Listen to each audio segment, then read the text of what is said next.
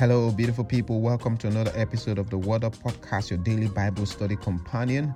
We hope you've been blessed by previous episodes. If you're new here, we'd like to say a big welcome.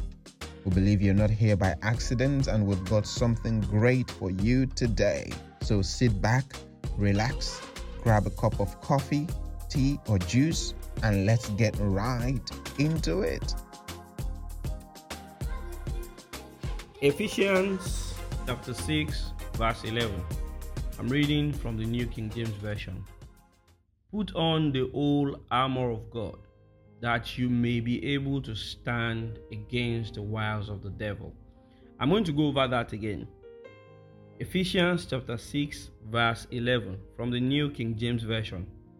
Put on the whole armor of God, that you may be able to stand against the wiles of the devil. Put on the whole armor of God. Put on the whole armor.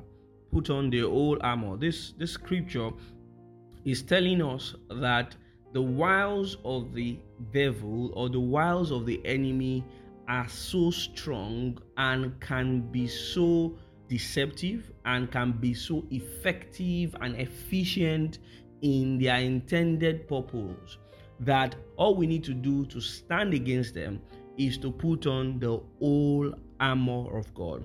And I want us to pay attention to the fact that this scripture to the Ephesians chapter 6 verse 11 is asking us to put on the whole armor of God, not some armor of God, not a few armor of God, not just the armor of God that we like, but is saying that we must put on the whole armor of God.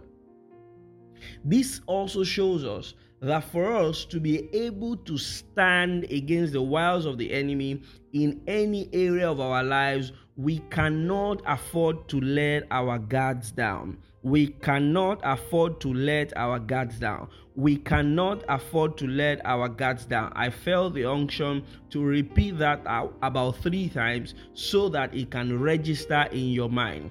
As a Christian, as a believer, as a child of God, we need to always put on the whole armor of God every time. And it is the whole thing. It is the whole thing.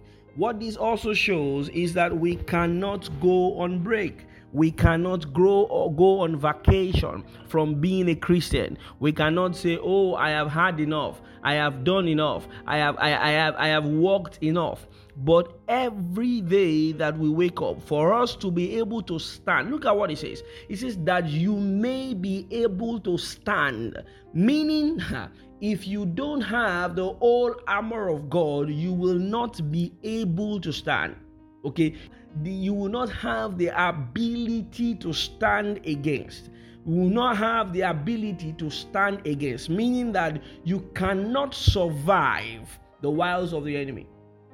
Does that make sense? You cannot survive the wiles of the enemy. You cannot stand against. You cannot confidently gain victory over every wiles. The word wiles there is talking about the tricks of the enemy. All right. The word wiles there is referring to the strategies and the deceits of the enemy.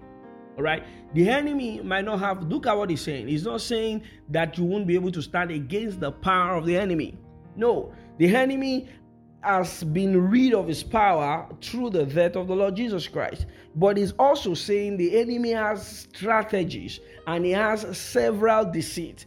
And when he deploys his strategy and he deploys his deceit against you as a child of God, the only opportunity, the only way in which you can conquer the strategy and the deceit of the enemy is to ensure that you are fully cladded in the whole armor of God, not one piece missing in the entire armor. Not one piece missing in the entire armor. As a believer, we cannot let our guards down. Apostle Peter, writing to them in his epistle, he says you have to be careful. He says your enemy, the devil, is prowling around like a roaring lion, seeking whom he may devour. That means his strategy and his deceit are orchestrated to find people that he will devour. The only way you can stand against that strategy, the only way you can gain victory against the strategy and the deceit of the enemy is that you put on the whole armor of God. Put on the whole armor, not some. We can't cherry pick the armor of God. We can't say, well, I'm not comfortable with this armor. I'm not comfortable with that one. And you know what the armor of God contains? It contains the sword of the Spirit, which is the word of God. It contains the shield of faith. It contains the breastplate of righteousness. And all this armor, if you go into the book of Ephesians and you study them, you cannot cherry pick one. You cannot pick one and leave the other. What does that tell us? It tells us that every day that we're alive, every day that we're on the planet of the earth, if we will stand a chance against conquering the effect, the power, or the plans and strategy of the enemy concerning our families, concerning our job, concerning our health, concerning any area of our lives, we need to live guarded. We cannot let our guards down. We cannot remove one armor, just one piece of the armor. We must be fully cladded in the armor of God. So I'd like to ask you just two questions as we round up tonight.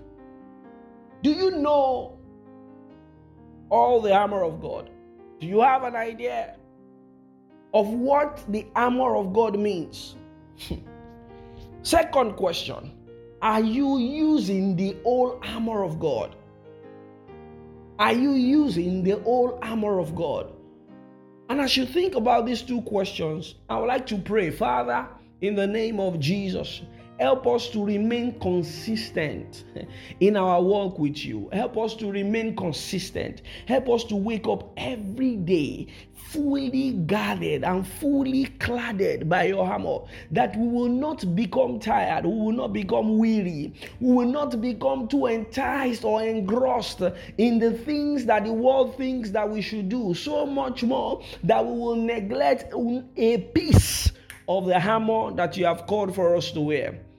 Father, we pray and we cry to you tonight, Lord, that you will give us the grace to stand.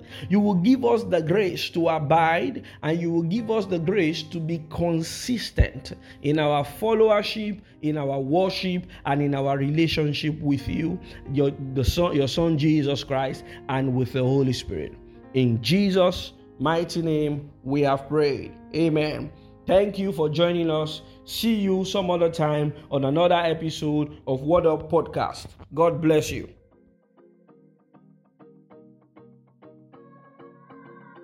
Thanks for tuning into the Word Up Podcast today. We hope you've been inspired by God's Word.